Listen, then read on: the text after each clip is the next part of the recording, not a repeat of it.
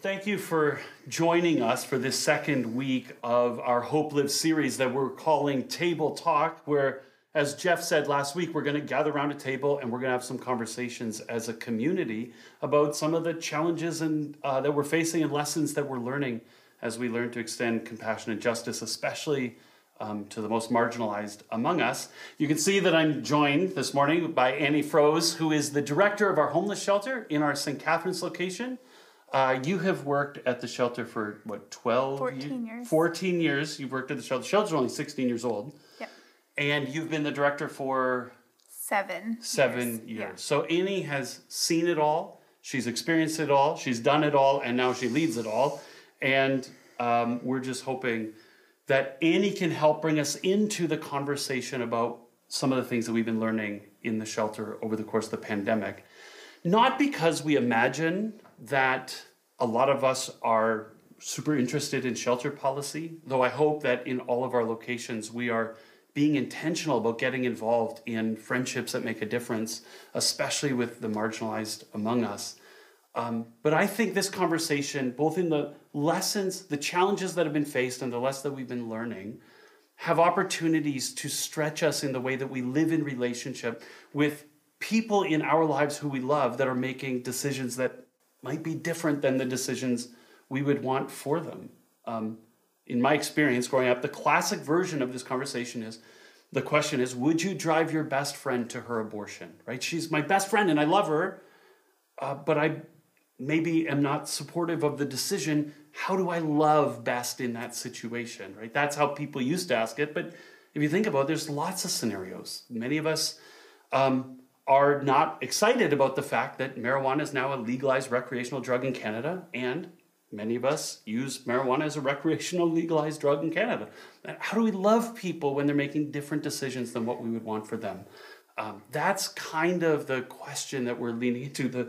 A lot of us believe in a traditional Christian sexual ethic that reserves sex for marriage, and a lot of us don't live by that ethic. And how do we love people who are making different decisions than the ones we would want? And that's what we're talking about this morning, and using what's been gone on in the shelter for the last year and a half as a springboard for that. So, Annie, why don't you tell us what has it been like to run and work in the shelter over the course of the pandemic? Yeah, I mean, I think to say that it's been a long season of change would probably be an understatement. The shelter has experienced shifts probably in 3 kind of major themes over the last 20 months. The first being the pandemic. You mentioned that the pandemic has been challenging in various ways, and not all of our experiences have looked the same, but it's been hard for everybody in a whole bunch of different ways. It's required us to pivot. For us in the shelter, a health crisis for vulnerable people has been a unique circumstance that has been, I would say, escalated by the fact that congregate living across the board, most specifically probably in long-term care, was hit hard. Yeah. But concurrent with that, we also felt this incredible loss of community and this increase in isolation that came from some of our pivots in response to the pandemic. So we changed the way we did our drop-in availability. We changed the way we did community meals. We changed the way we did programming and what was available for people. In fact, the first decision that we made once COVID hit was to cancel our annual Muskoka retreat, which just is the accumulation of all of the community. It is a highlight for us, and we had been doing it for 13 years. We canceled, and subsequently last year canceled for a second time. And our people were experiencing incredible amounts of isolation and loneliness. The third, and exasperated by the first 2, really has been the impact that the opioid crisis has had on our community, and watching that on the front line and trying to get a sense even for a real metric around that number. We think a conservative number would be that we've lost 40 people. People not just in our not in our city or not in our region, but people that we know and love. This crowd has been hit really hard by that. And those have really required us to determine to do things different, to meet the need differently. Yeah. So what are some of the changes that you've had to make in the way the shelter operates to meet that incredibly dire need?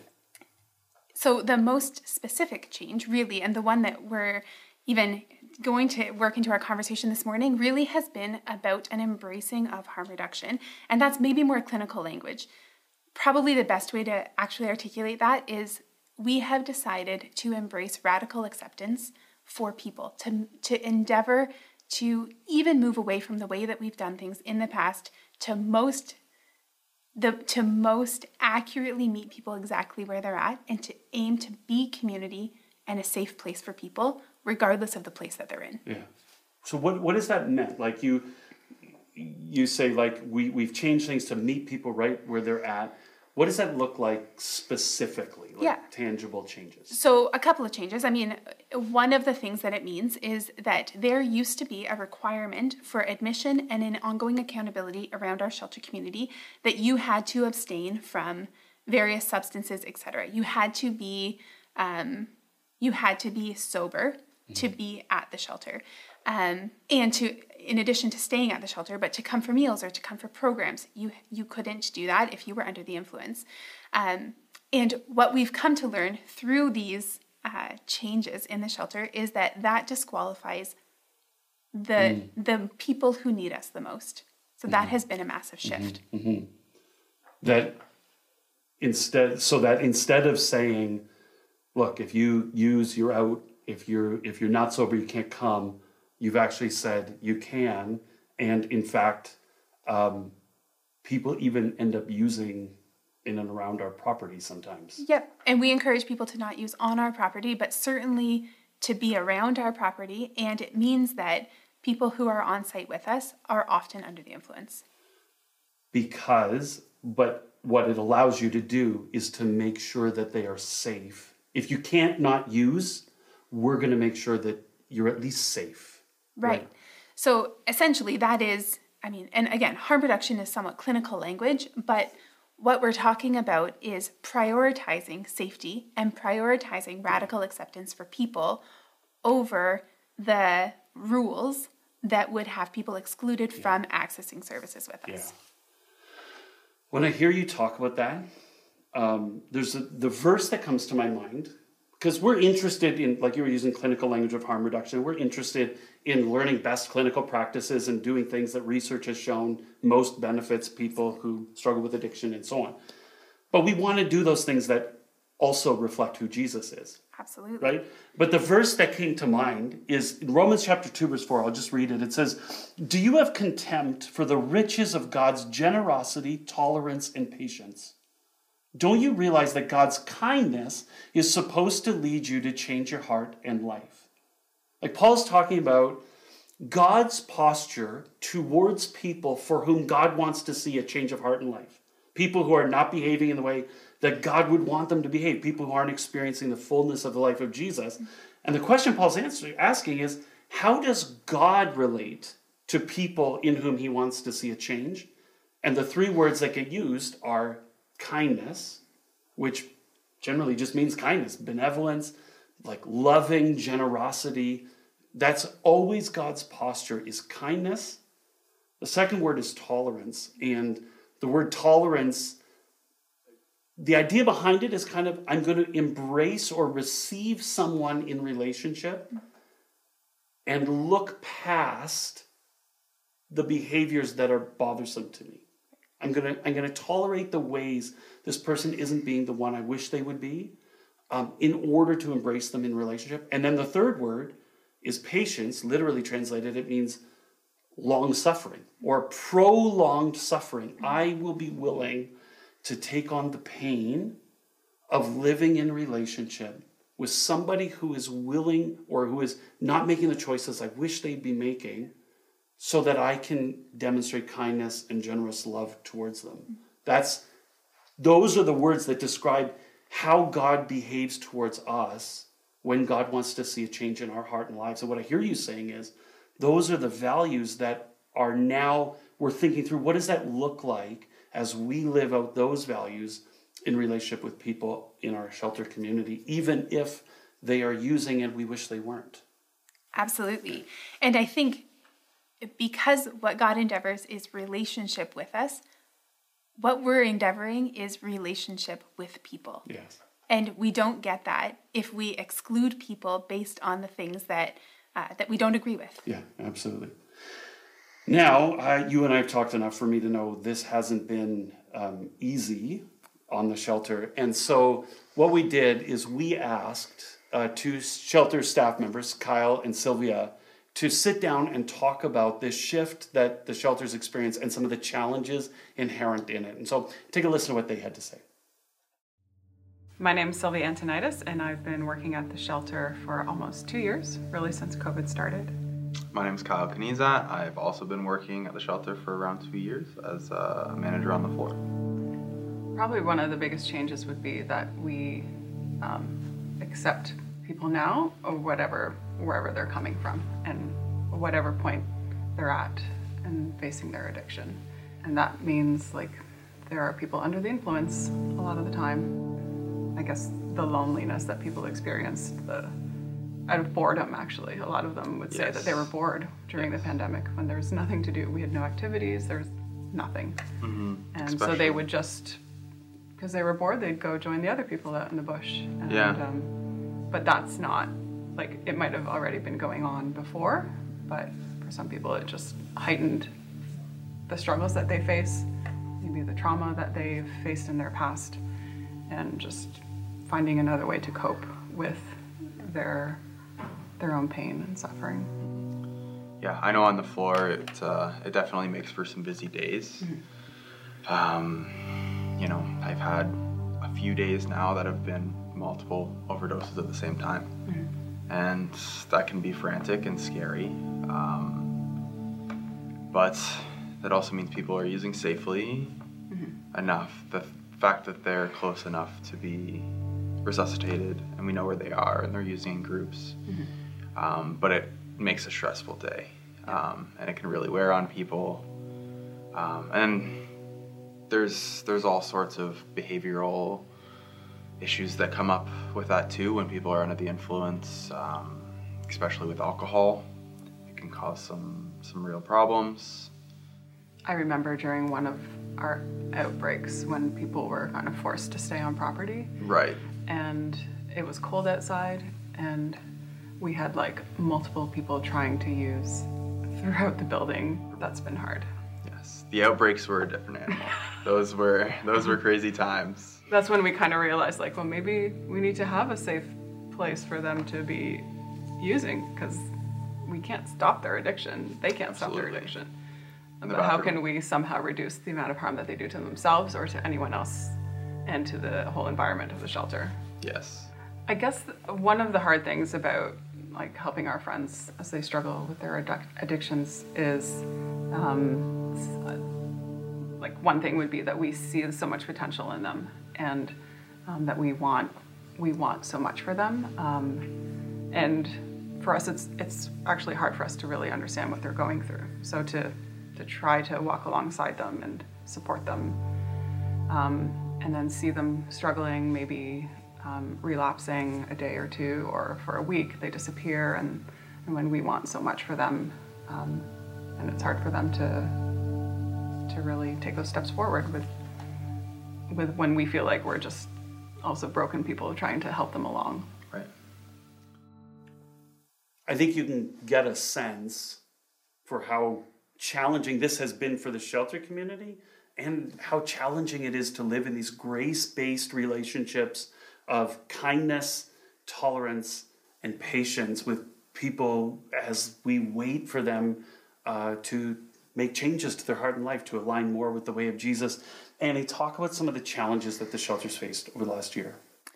I think one of the challenges is that we primarily exist to see progress, whether that's housing related or life related, and embracing this posture or this model, it slows down progress. Right. It slows down that move towards recovery, if recovery is what someone is looking for. It,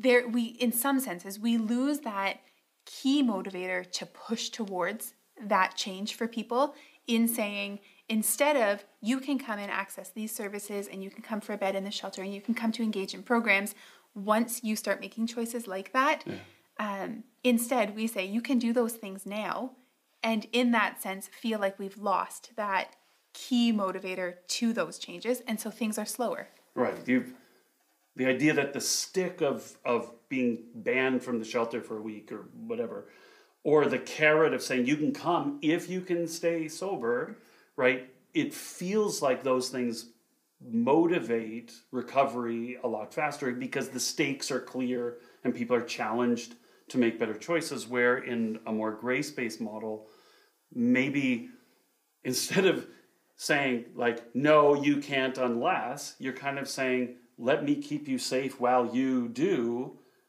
That feels like we're not helping people move towards recovery as quickly. Absolutely. Yeah. And in all of the work that we do in the shelter, it can sometimes feel like the impact of having people who are actively under the influence means that conversations don't happen at the pace or the schedule that we want them to, or someone might miss a housing search, or someone might miss blank, blank, blank, that we all think are things that absolutely need to be done for that person. It slows things down. That's.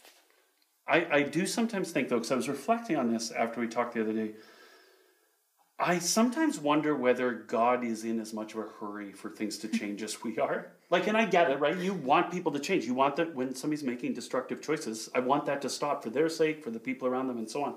But I thought about the verse in 2 Peter where it says, the Lord is not slow in keeping God's promise, as some understand slowness.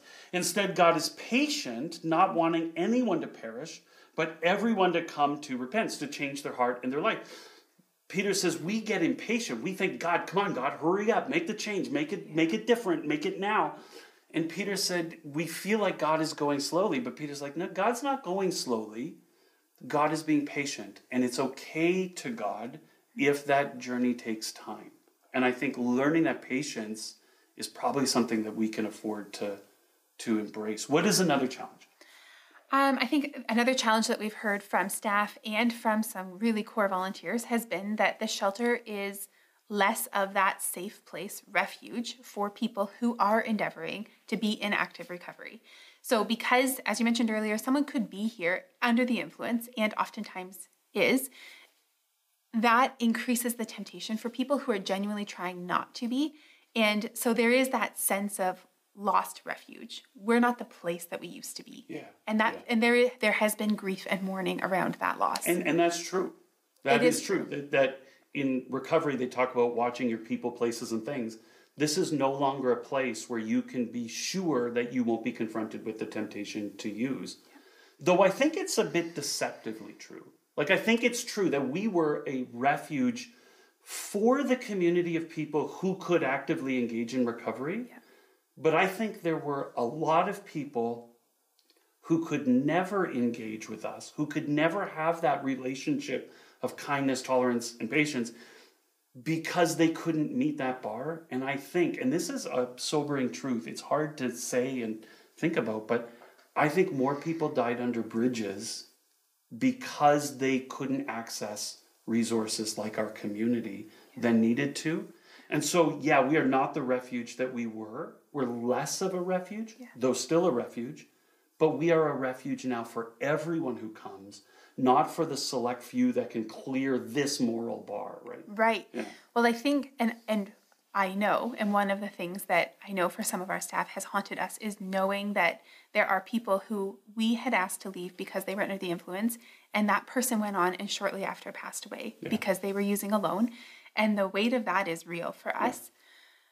What I want to keep known, and as much as we have to keep talking about and reminding our team, we need to remember that the refuge was not intended to be the property. Right. The refuge was intended to be the place of belonging, the relationships that we can have. And I would say we endeavored to do that now more than ever before. Yeah, absolutely.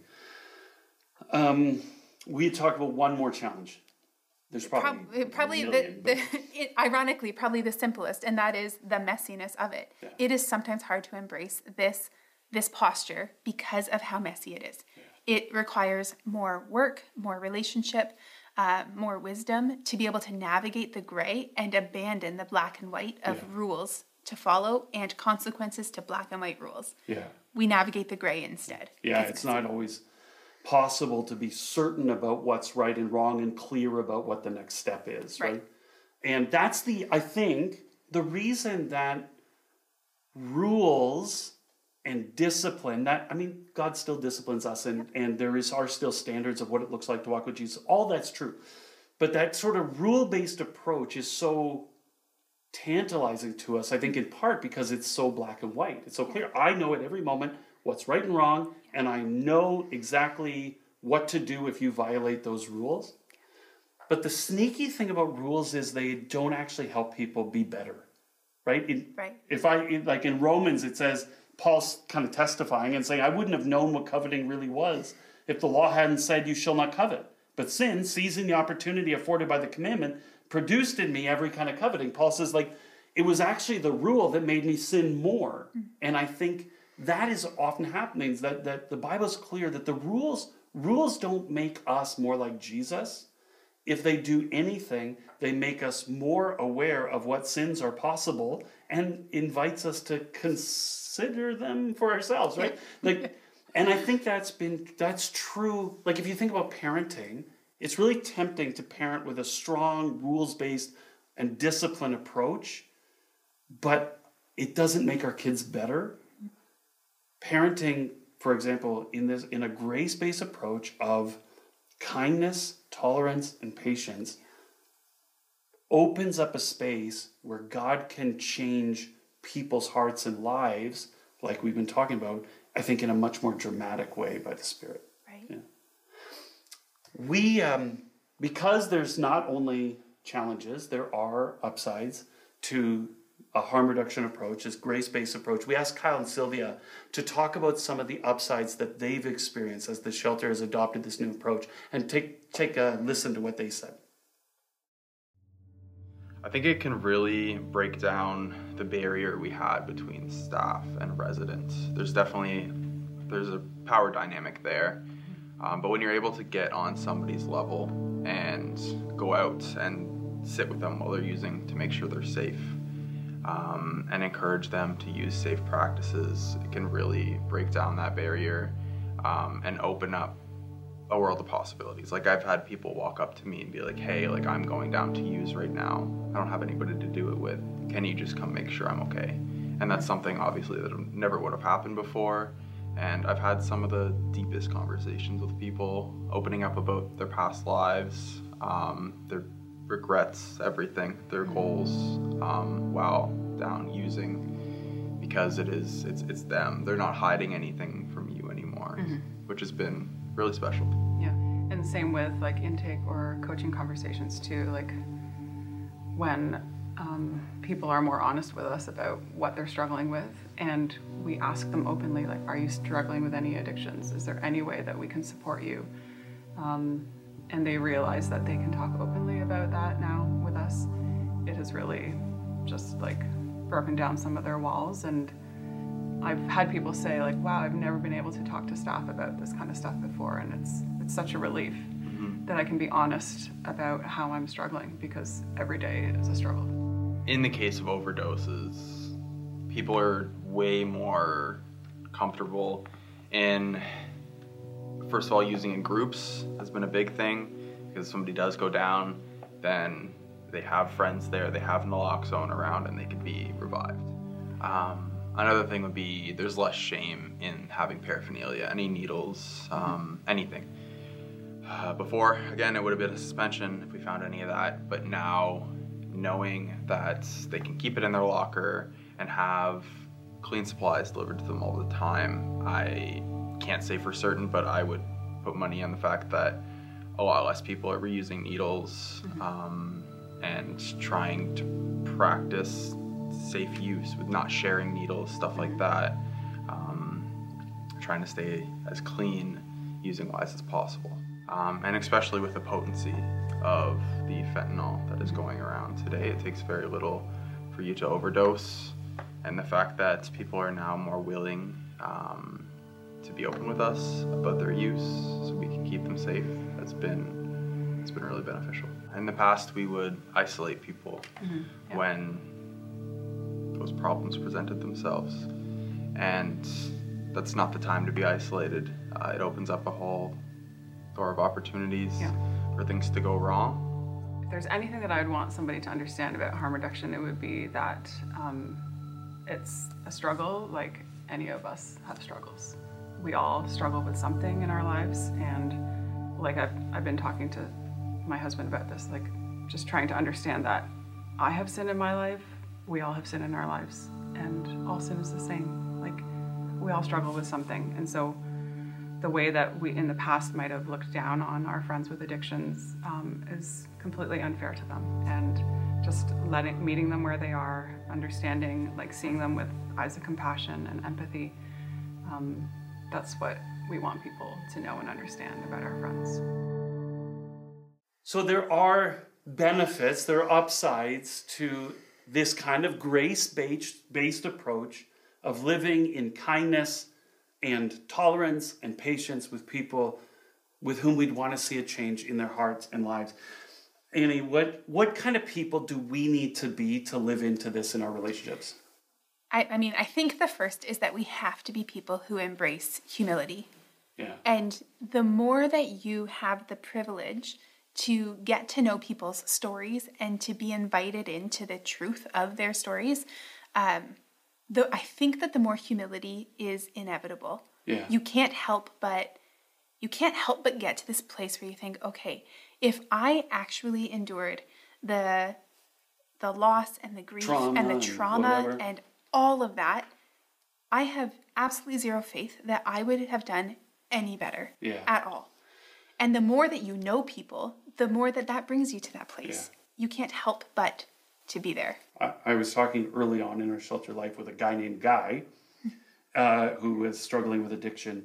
And at one point, Guy said to me, the only difference between you and me is one experience of pain and trauma beyond what you know how to cope with, and one bad decision about how to cope with it. And it's true. You said to me when we were talking before that none of us would do any better. And you said the reason I know that is because none of us are even able to cut sugar out of our lives. That's right. Right? So, I mean, the idea that we would do any better facing these circumstances, and that's why in Romans, I won't read it, but the Apostle Paul says at one point, when you judge somebody else, you're only judging yourself because you're exactly the same as them, right? You would do the same thing in their shoes.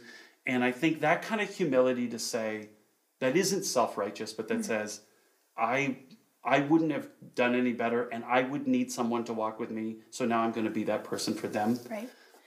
What's another one? Well, that is such a natural segue to the next, because I think the other is this journey-based mentality, that as we get to know people and we journey with, and I have to tell you, I have been have felt more privileged to be engaged in people's stories in the last 14 years than I ever could have imagined, because I need people in my journey in the same way that anybody else needs people in their journey. Yeah. And so as you're journeying together, it does become reciprocal. And for things that I try to cut out of my life, sin that I would love to chip away at, all of those things, some of the best learning and inspiration and encouragement in that has come from people who journey the same, but what they're trying to leave is just so much more visible. Yeah. I think part of the journey mentality is celebrating the little wins.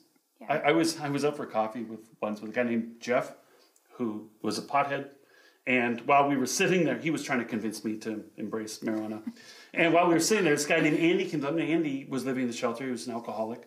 And he had this real downcast face. And I said, Andy, what's the matter? And he said, I fell off the wagon last night.